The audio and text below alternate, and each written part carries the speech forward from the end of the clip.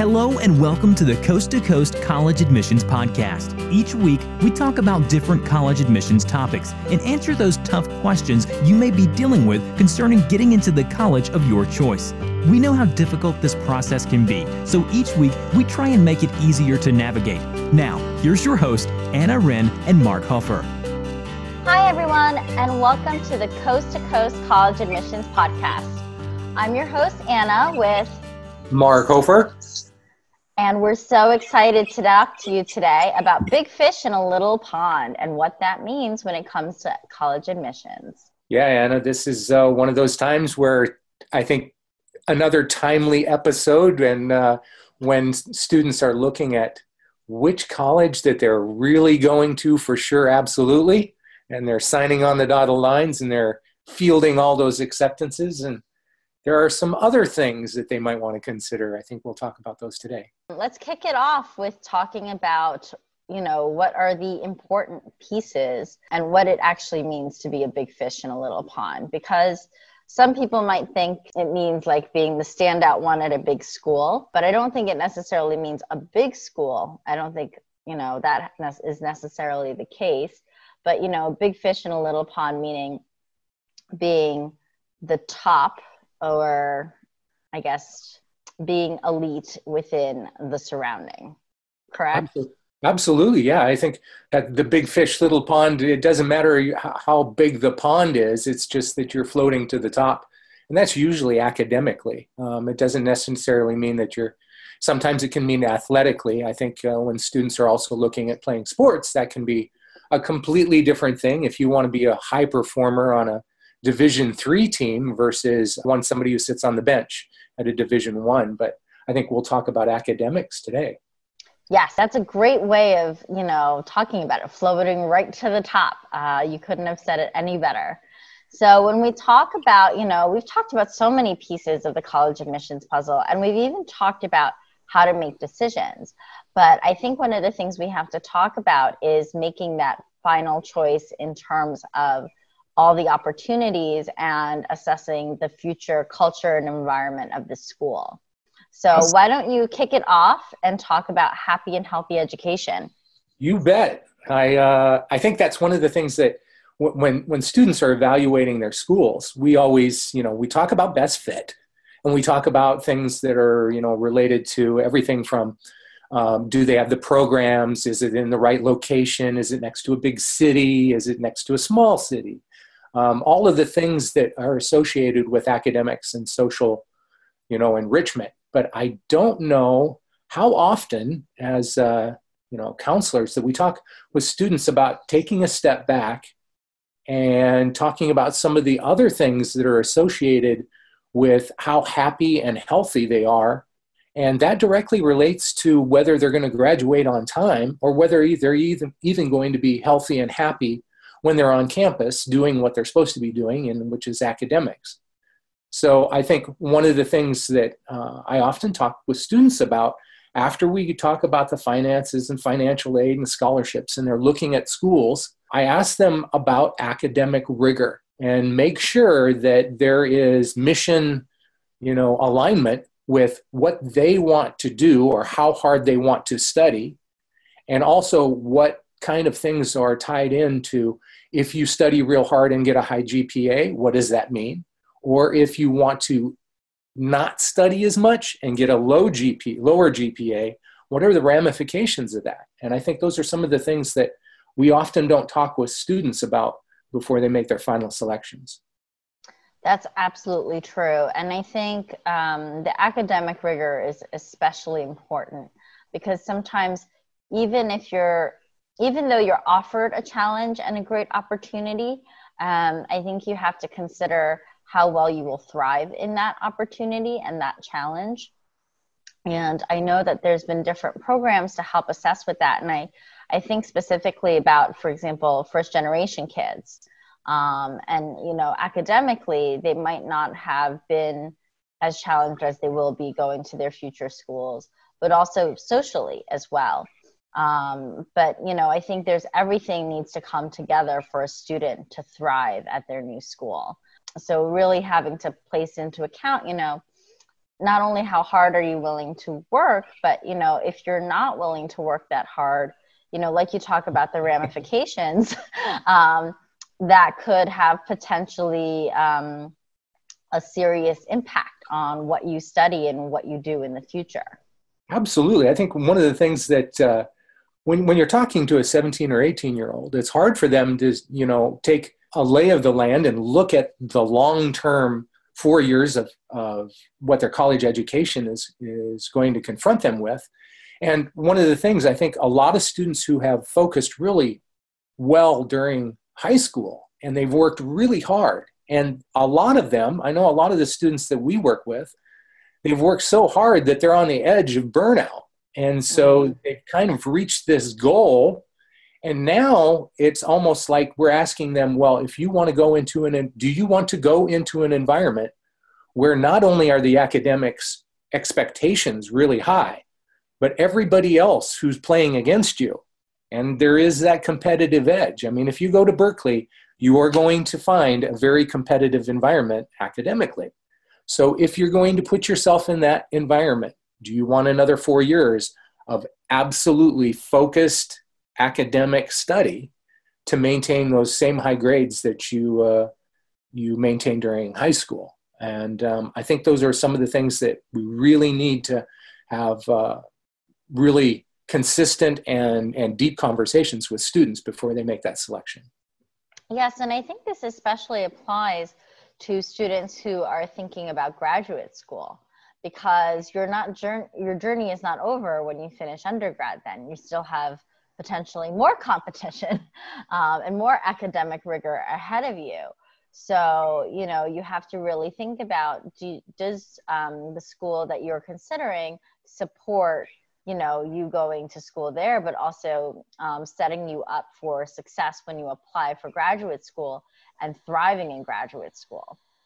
Absolutely. You know, you bring up one of the things that I think that is the most important point of the big fish, little pond scenario. And that is, you want to make sure that if you are thinking about graduate school or even going into an occupation afterwards, your GPA actually has a huge weight on where you'll be able to select and what kind of things you'll be able to do. This is especially true for graduate school. When you're applying, you want your GPA to be as high as possible. But if you've gone to a really competitive academic environment school and you have a low GPA, you are going to have a harder time getting in to graduate schools, really good graduate schools. So one of the biggest arguments against going to an elite pressure cooker school is go to a school where you're going to be happy, you're going to challenge yourself, you're going to get good grades, and you're going to learn a ton, and that way set yourself up so you can apply for some amazing graduate schools. And I think that's one of the things that if you want to look at GPA and you want to make sure that you attain that higher GPA, that you look at schools where you're going to be academically really successful. That's a great point you raise. And, you know, it even references the conversation we had with Todd regarding medical school applications. So, you know, listeners, go back and listen to that because as he had mentioned on that podcast, it is really important to have that high GPA and then also have the time to prepare for those standardized tests. So you really do kind of have to weigh like how will the school you choose for undergrad support your future? And I think you raise a great point about the GPA for jobs as well, because it goes on your resume. And eventually, I think, you know, less emphasis is placed on the GPA. But when you're first starting out and you're hunting for that first job, you know, I think employers want to know that you have absorbed and obtained a strong academic foundation for the field that you're entering. Exactly. I've run an internship in aerospace and hired engineers directly out of school, both undergraduate and graduate schools, and for internships while they're in undergraduate and graduate school. And I'll tell you that more and more people in industry, and it doesn't matter what industry you're in, more employers are looking at what can you do for me? Not where did you go to school? Not what did it say on the outside of the school when you went on campus, but they want to know, what can you do for me today, and how quickly can you learn something that you're going to need to know tomorrow? And it's not nearly the boutique and elite school name that's going to get you that job interview. It's basically, what kind of evidence can you show me that you can do the job that I'm asking you to do? Yes. And so actually we got this topic because I'm reading Malcolm Gladwell's David and Goliath, and there's a chapter there, and it's talking about big fish in a little pond. And they were talking about how the research opportunities in publication or publishing research was similar between lesser named schools or names that weren't as prominent just as they were for Ivies. So it's really not necessarily where you went, but like you said, what you accomplished. Right. And Malcolm, in Gladwell's books, he talks a lot about the mental set that you take on in some situations that usually isn't attributed to your success. So if you're a big fish in a little pond and you're having some success, that success builds on it because you start thinking like a successful person. If you are in an environment where you are not having success, that can have the opposite effect, and you start to wonder and question yourself and your abilities. And I think that's one of those things where students who have gone to a school where they are successful and they're happy, that builds on itself, and you continue to have more success and you're happier.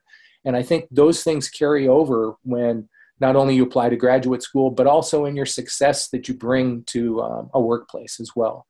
So I think, yeah, it's the David and Goliath, analogy is a good one. You can have great success when you're an underdog. And I think those are things that carry over. And, we can talk about even, I'm sure there's examples in both of our practices in terms of students who have chosen to be big fish in a little pond.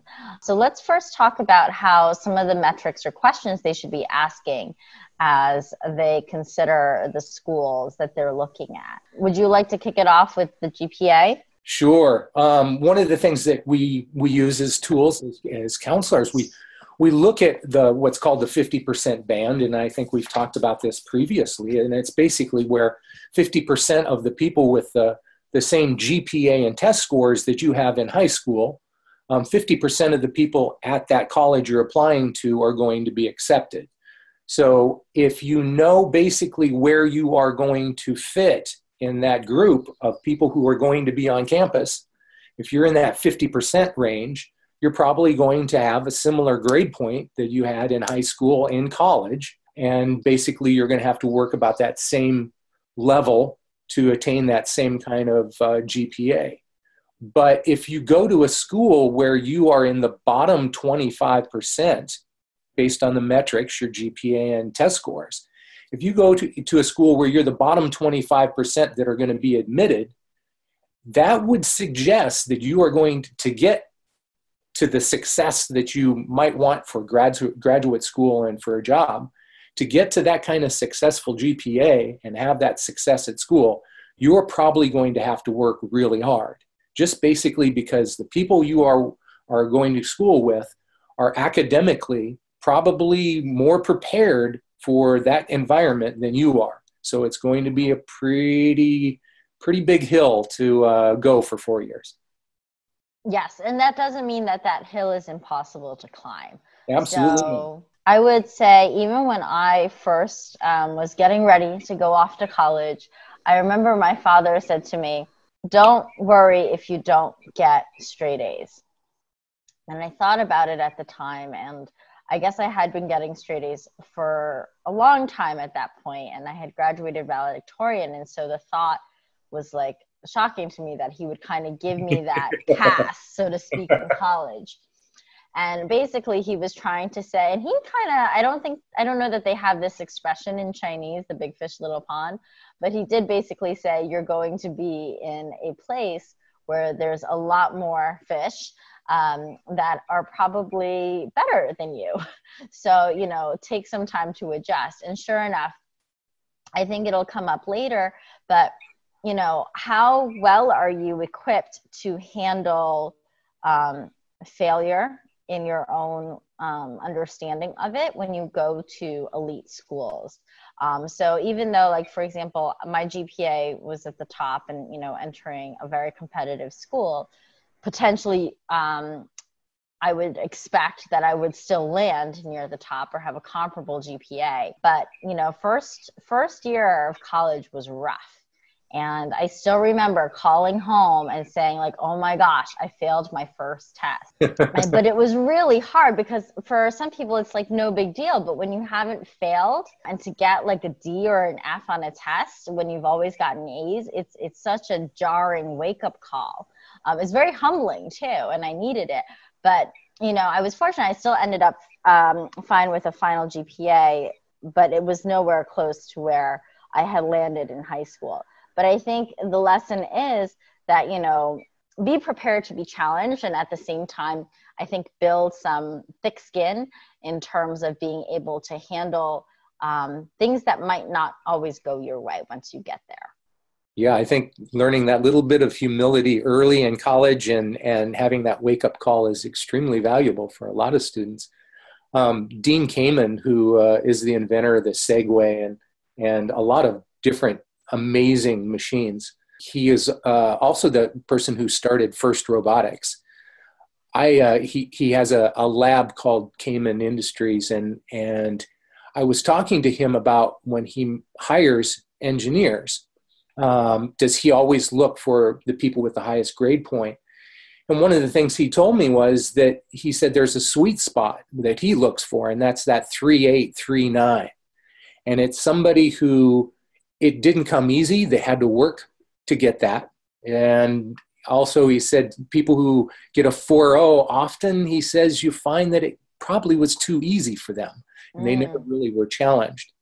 And he said that sweet spot, that 3.8 to 3.9, somebody who works hard, learns a lot, thinks about things to be able to get to the right answer, is often the person who is the more successful in a professional and industry environment. So I think your dad was right. I think, don't aim for that 4.0 right off the bat. Aim to be successful and learn as much as you can. And for sure I did.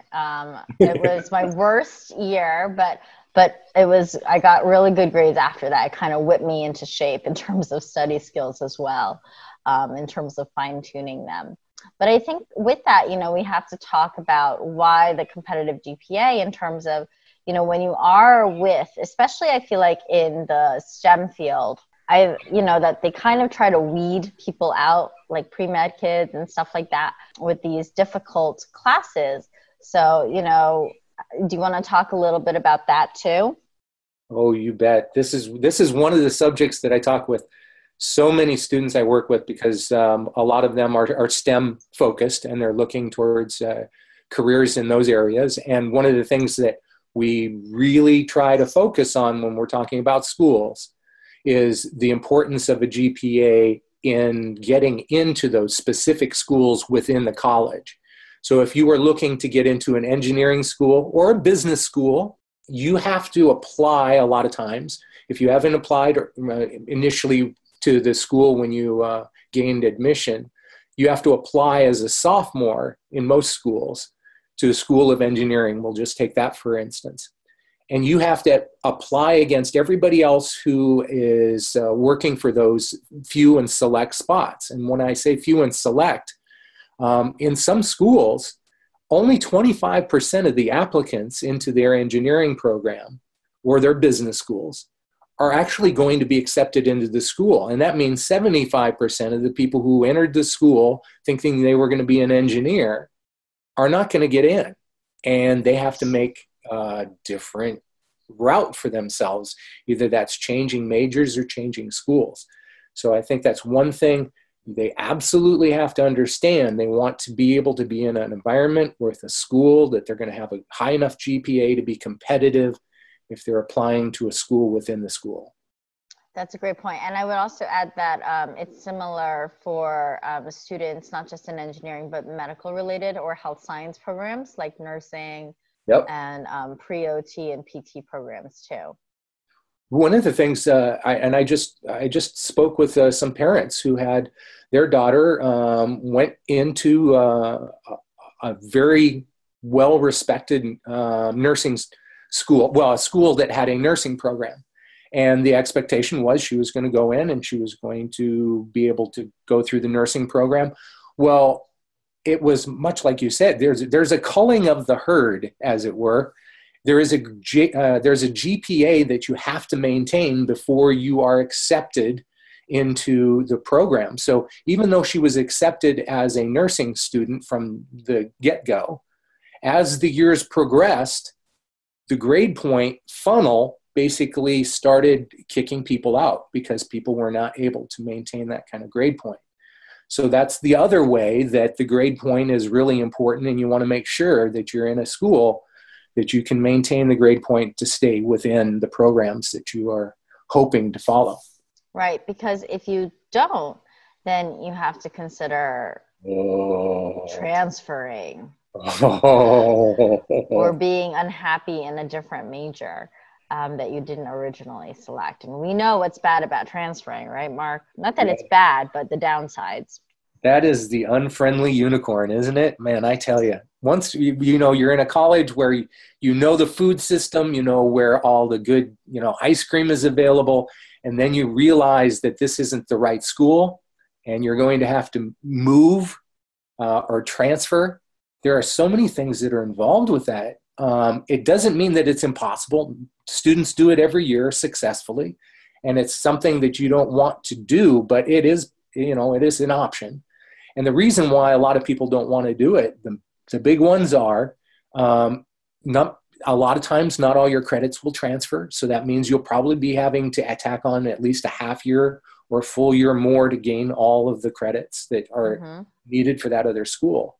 And then there's the cost of getting reestablished and everything that goes along with, pulling up and moving to another place and getting reoriented. So, and I think not just money, but also the time involved and stress involved in reapplying again. Absolutely. You have to reapply to college all over again, and that's no fun. No, I hear you on that. So I think the other thing to talk about is some really great resources, right? So we talked about David and Goliath and kind of the Carolyn Sachs chapter. So if you guys want to go to a library and check that out. But also even there was there's quite a few articles online, and we'll post them on the site where, students that were accepted to elite schools but chose to go to less competitive schools instead still came out earning a comparable salary or the same salary as the students who attended the elite school. So I have to say that, going to an elite school or not going to an elite school does not necessarily mean you will not be successful. Exactly. I think that's one of the things. The statistics and research do not support that going to an elite Ivy League college is necessarily the way to riches. And a matter of fact, if you look at the research and the statistics, you can see that students who are more successful in their undergraduate endeavors, be that a small liberal arts college that they're successful in, and then they apply to because they are competitive and have a good GPA and learned a ton. They apply and they get into a really good graduate school. They actually are going to end up, first of all, they probably didn't have debt going in, and they will get an incredible graduate school education from an elite name. And that's when they set themselves up to make a really good living financially. And that's where I think the numbers actually will talk about being a big fish in a little pond as a good thing. That's true. And I think, I don't know if you have this in where you are, But in New Jersey, I have a lot of students that don't want to go to Rutgers, which is our local public school, because it's like, oh, it's like in our backyard, so they don't want to go there. But, it's hard though, because, there are students who can get into elite schools but not be offered much aid if they're depending on their family's financial situation, but then get like a full merit scholarship from the local public university. And then, for example, also be offered admissions into like an honors program in which they would get unique opportunities and resources. And I feel like, I think students should consider that because, those unique resources and opportunities might not necessarily come up at that elite school. Exactly. We could probably do a whole podcast on the honors programs and the reason why that they are. If you want to go to a school where you can get into an honors program, you are going to get an incredible education. Something that I think a lot of students don't give as much consideration as they should. That's one thing. I mean, if you're going to go into a college where you are treated at the elite level, where you only have 10 to 12 people in a class during your undergraduate environment, I think that is something to seriously consider.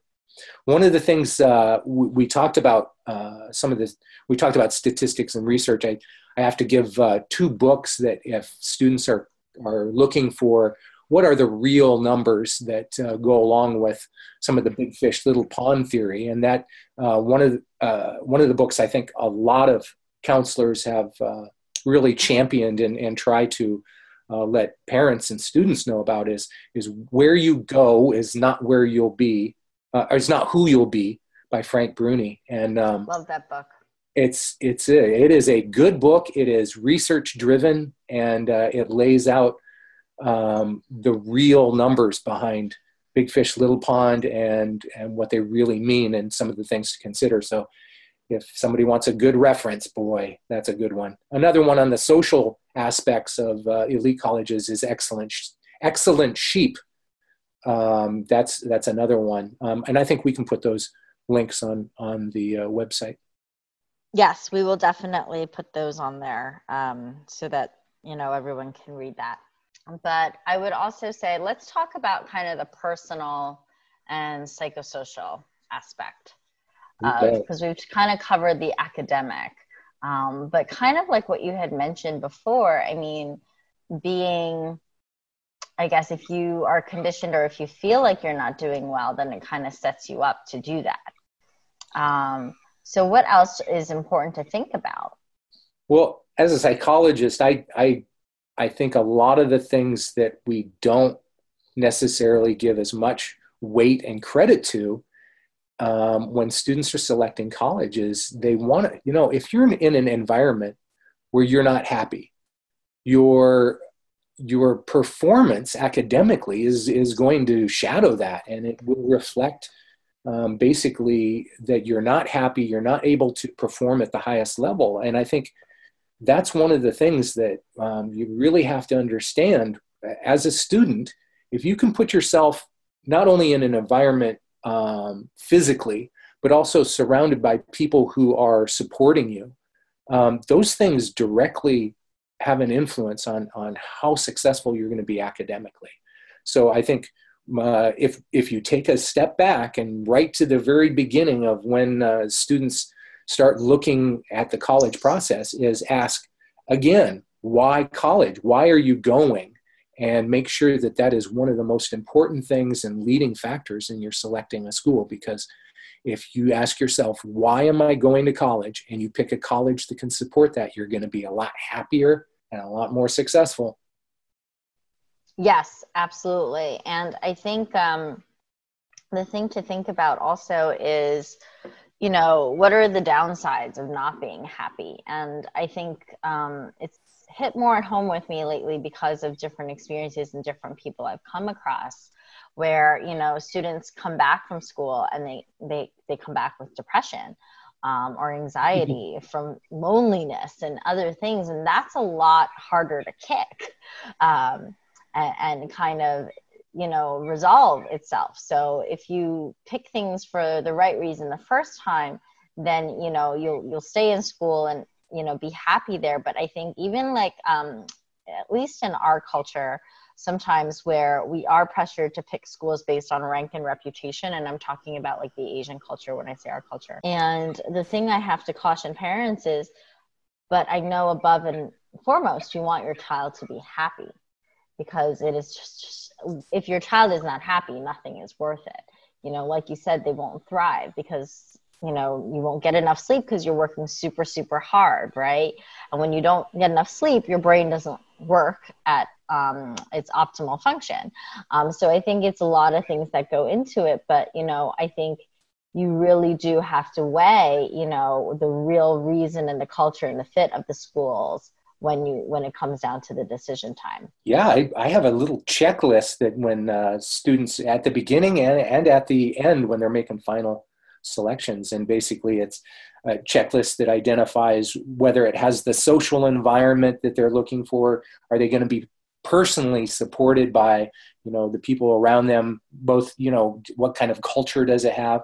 Spiritually, I mean, if you are going to need things that fill you up from a spiritual standpoint, are those things available? I even go down and I start ticking off things as simple as, are the foods that you need as comfort food, are they going to be available?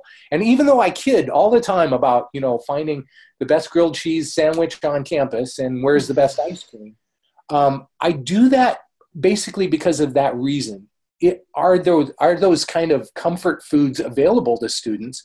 And a lot of times they are, but there are different qualities in grilled cheese, I tell you. Oh, yes, absolutely. So what are 4 realistic schools or logical, responsible questions that students should be asking themselves? You mean like questions that will help them in that selection process? Yes. Well, I mean, the big ones that I go over: how much debt are you going to accrue if you've attended this school at the end of 4 years? How much debt are you going to accrue? And the reason why is because that's something that is going to have a direct influence on your lifestyle after you graduate. So, and also another one is, what's the return on investment, the ROI, that's associated with graduating from this school? And each school will tell you, matter of fact, it's usually online, how much one of their graduates on average is going to make after they graduate from their school. So you can identify that. And you can also identify, based on the major, what is somebody who graduates from X school with X major, how much are they going to make when they go into industry? Yes, I was just going to say that too. They do break it down by major. Yeah, they actually will tell you what the average is, so you can prepare for that. I mean, it's information and it's a metric that's available. So when you start making those decisions, you know it going in with eyes wide open. The one thing with debt is it's hard to talk to somebody who's 18 years old and say, okay, if you're going to be $100,000 in debt when you graduate, you do realize that if you're going to be a teacher with $100,000 debt when you graduate, your lifestyle, the actual style of your life, is going to be dramatically influenced by that debt, meaning you're going to be paying so much on that debt that a huge social night is going to be once a month, maybe going to a movie. And that's just the reality. So that's something to consider. Can they actually get their head around that? And also, the last question is, based on the return on investment, those metrics that the school says how much you're going to make and how much tuition you're going to have to pay and what kind of debt, can you find a school that can supply you with the same kind of educational opportunity, but you're going to graduate with lesser debt? So that means your return on investment is going to be much higher. So have you looked at schools that are comparatively a better option or a better bargain? Yes, I would totally agree. And I would hammer in the point, like I've had a kid who unfortunately was trying to figure out if she could pay for college herself, because I don't know if you've ever had this with your kids where like parents will kind of say like, if you don't do this. I'm not paying for college. I don't think they're serious about that. But anyways, so the student just wanted to know, well, can I pay it off myself? And can I just do it? And I said, well, you could, you could take out the loans and do it yourself. But I had said, are you okay with, not having a car or being able to buy a car for a few years? Or, for example, being able to buy your own home one day, or paying student loans while your kids are going to college one day. And I think my favorite is, are you okay moving back in with your parents after college to pay off your debt? Oh, that's evil. That's cutting right. But it's true. It's true. I agree. And I know a number of people who have gone medical school, and as part of their ability to pay back huge loans, they've actually moved back in with their parents and, paid off their loan a much quicker. But that's one of the real, that's the real lifestyle issues that are involved with large debt. And like you say, are they willing to? I don't know about you, but I've had more parents who are basically letting their child know, letting their student know that they are willing to put in X amount of money. After that amount, the student's responsible for it. And I think that adds one more layer of complexity to the Yes, I have had that actually. Or they've said, because I think that encourages this student to graduate within 4 years. Yes. Another little added incentive. The other one that I know a lot with parents who are saving, using the 529 plans and basically saving for a state school, and their target is, I will be able to provide you with the amount of money that would pay for your tuition at a state school here, and anything else, if you choose to go out of state, then it's on you, the additional fees. I have heard that as well. I've also run into the unfortunate situation where parents have run out of all the money on the first child. And had to tell the remaining children, you will go in state for college. Oh my goodness, boy! Does that leads a lot of imagination to only having one child, so you don't have to go into all of that. Oh, yes, it does, and it's a lot of pressure, I think, because that's got to be interesting for the family dynamics between the siblings as well. I was just going to say, what happens to the younger sibling when they go, when everybody's grown up and somebody says, "Why does your sister hate you so much?" Well, because I took all her college money.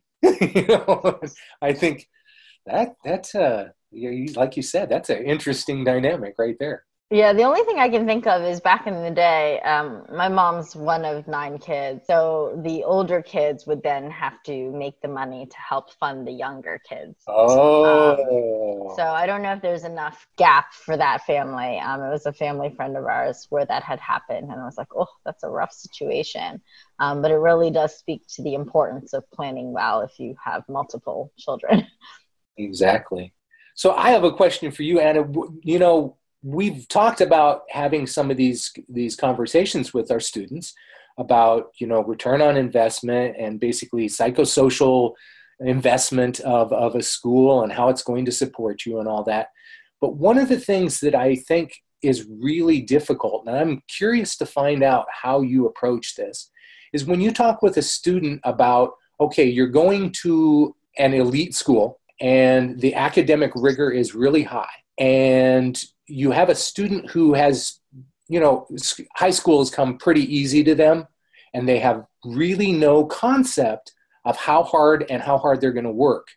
So how do you get across to them, no, you don't understand. You are going to have to study 6 hours to 8 hours a day to be as competitive as you have been in high school? I think it really is having that talk with them, right? And telling them that, even though you only have classes, like each class is 3 hours a week, that the rest of the time is meant for them to be studying. Self-learning. Exactly. And how confident do you feel in your abilities to do that?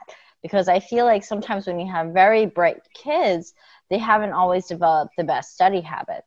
There's some, I don't know if you know, but I always know when I get those types of kids, and I'll tell them that, you're in for a rude awakening when you get to college. So I'll usually try to help them work on their study habits before they get to college, in terms of planning and not doing everything the night or the night before or morning of, because you just can't survive in college doing that. So it is really just having that talk with them. And also, I have an example of someone who I know who hadn't gone in with the right study skills needed to keep up with the rigor, and unfortunately failed out their first semester. Yep. Someone I went to high school with. So, I think having these stories and being realistic about it is the best way to go. Yeah, and the failing out situation is one that, is the worst case scenario and that sets up a whole psychological, and we talk about the psychosocial and emotional components of being successful. If you fail out of school, it is very hard to get back into the mindset of being a competitor and being successful, and getting back on track. It definitely can be done, and many people have done it, but psychologically it is pretty devastating. I think one of the things I'm curious, when you have somebody who's 17 or 18 who's in front of you and you're having that conversation, and like you say, you can see it in certain kids who have been really successful and haven't had to try that hard to be successful in high school, and what's going to be right in their face. What are some of the tips that you tell them that you think will serve them well in that first year in making that crossover? I often tell them to be able to advocate for themselves and talk with professors and seek help. I mean, that's one of the things I loved about college, is that, professors have office hours. And even when I studied abroad at a very large institution, I still found a way to connect with my professor. So make use of that if you're struggling. Don't be afraid to go to tutoring, because sometimes I think kids that have always done well and seen themselves as smart kind of hesitate to get help from others. But, there's no shame in that. And so it's really about, when you get there, doing whatever you can possible. But before we get to that point, even as a junior, because that's when we usually ask for recommendations. I don't know when you guys ask. It's a little competitive here in Jersey. But I'll say, I once had a teacher tell one of my students, I'd much rather write a recommendation for a student who is struggling but seeking help and trying their best in my class than a student who is just flying by with A's and not really invested. So my student was the former, not the latter. So they were trying to reassure him. But I think that's the other thing to keep in mind, is just because you're flying by, it can affect other parts of your application in terms of relationships and how teachers are viewing your work ethic. Yeah, I can see that happening. And it's happened to students I know when they've made that transition, that is, if they don't, advocate for themselves, that's one of the biggest things that hole quickly becomes pretty deep and hard to climb out of. Have you ever had the opposite happen in terms of going to the elite school? So we're a student who actually found college too easy. I was just curious. I have never found a student, I've been lucky enough to know some incredibly brilliant young people, and I have yet to find anyone who has coasted through any of the extremely rigorous programs. I have found those who, because they have found success, they overextend themselves in that they try to take on too much, in that they can have success in, say, like taking 12 units.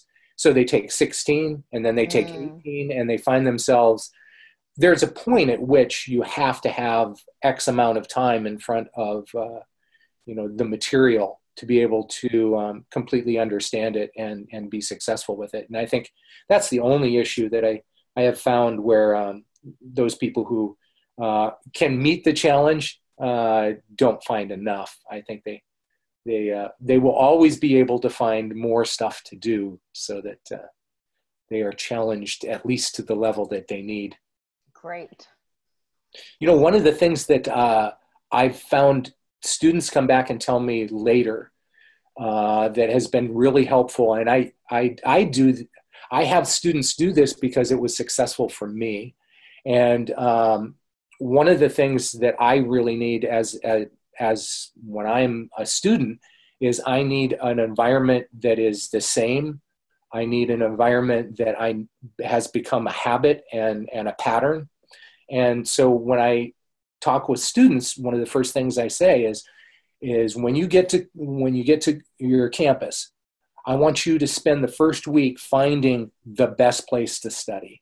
And that's usually what's the best library, the one that feels the best, the one that has the least distractions for you, the ones that are, eat closest, where's the seat closest to the bathroom, on down the line, all of those little things in dissecting what is going to be the optimal place for you to study. And when they find that, make that a habit every day for the first 3 months. And the reason why, if you can do that, and you basically are in that same seat every day at the same time, your brain basically knows exactly what it's there for. And that becomes a habit that a lot of students, they will take with them for the next 4 years. And a lot of students have let me know that those who have done it have found it to be one of the keys to their success academically. Wow, that's a really useful tip. I'm going to have to mention that to my kids. Well, that and ice cream, and the best ice cream for sure. Yes. So what's nearby? Any closing thoughts? One of the things that I think we've talked about big fish, little pond, GPA, going into industry, going into graduate schools, applying and that kind of thing. But I'm curious. I know in the industries, especially in STEM, and industries that I've worked in, including, art and music, those are areas where they could care less where the name of the school that you went to, they don't care about what it says on the diploma. They really now want to know, what can you do? What can you do for me? I'm curious, do you know of industries where it's still a matter of they want to see that prestigious name. They want to see that Ivy League college name or name recognition for a particular industry. Do you know of industries that are still, very much about that? I was thinking about that, and it could be because I'm from an undergrad business school myself. But business school can be just because it's so much about the networking. Oftentimes, it's not necessarily what we know, but who we know. In terms of securing that job. So, obviously at some of the more prestigious schools, there can be more opportunities in terms of networking with leaders and high-level execs. But what I would also say is that most universities across the countries have people in leadership positions in different companies. So, as long as you're a great networker, it doesn't really matter which school you go to. But I would say business school is the only one because it's not as much focused on skill, but really on your ability to build relationships. Yep, that's the one area that I was going to say that I've definitely found. Business and finance are two of those networking. It's who you know a lot of times will open the door. And so it's still one of those areas where if you know somebody who can open the door for the job interview, and then you can go in and shine, but you still have to have an A game. Mm-hmm. If you can get that foot in the door, it can be priceless. So I think that's one of those areas that definitely. You raise a good point, though. It's only good at getting you in the door, though, is what I found. Right. The rest is up to you. Exactly. So, and one question similar to that for you, because I always learn something always fun culturally. Are there areas that you've worked? One of the counselors that I know works with basically those students from China. And one of the things that she told me is and this is very hard for me to understand because it's just not what I've grown up with and what I'm surrounded by. But she said that a lot of times the name brand schools directly influence the amount of salary that you will have when you go back to apply for jobs in China. Is this something that you've dealt with? That is a great point you raised, and it is actually true. So I think most of what Mark and I were talking about were for domestic students. But yes, for China students and certain international students, yes, the reputation and rank of the school, and not even the rank sometimes, because I'll be honest, like if they haven't heard of the school, it could be like, I hate to use examples, but let's say Wake Forest or like a Brandeis, which are great schools, well ranked, but not so well known on an international level, it still wouldn't be enough. So they really do need, and I think that's why they were willing to spend so much on college admissions, is because it does equate, directly to the salary that they are paid and the positions that they get coming out of school. Yeah, so I think that's actually one thing that we also need to keep in mind, that when we approach a lot of these things, it's from our American culture, but also, and there's differences. It's funny because you mentioned Rutgers, and I actually have students who, because they've heard the name, they think that is absolutely a great school to apply to. Whereas, like you say, if it's your backyard school, it's not necessarily the one that's at the top of the list. So I think those things have not only their regional culture, but also we have to understand there's also a national culture. Oh, and vice versa too. All my students think the world of Washington, Seattle. and we have a lot of kids who just want to find sunshine. I don't blame them. You guys get a lot of rain there. Yes, we do. I would add one little note, because it came up recently, is I have students that sometimes on that college short list will say, I want competition or competitiveness. And so I'll usually probe a little deeper in terms of, well, how competitive and why competition? So, is it there to motivate you, or would it potentially discourage you? And trying to find that balance in terms of, well, how competitive are you looking for? Yes, competition and competitiveness can have their own definition for everyone. And I think, like you said, it's interesting. It's well thought to probe a little bit deeper and find out what their definition is. And I guess on this closing note, why don't we end with students who have gone to rigorous schools and loved it? Have you found that with your students? Yeah, and I think that's one of the things. Students who go in with eyes wide open and they're well informed of what they're getting into, they've got good study habits, they're looking for a challenge, they know that they're not necessarily going to 4.0, they know that they're going to be surrounded by people who are competitive but also intellectually rigorous. That environment for somebody who is seeking exactly those things, that is actually a great match when you can make that best fit match. But it's not always the case. Yes. Well, on that note, thank you so much, Mark. Thank you, Anna. Thanks for listening to the Coast to Coast College Admissions Podcast, where we make getting into college easy and fun. Don't forget to go over to iTunes and subscribe to get updated each week when we release a new episode. Also, for more helpful college admissions information, visit our website at www.c2ccollegepodcast.com.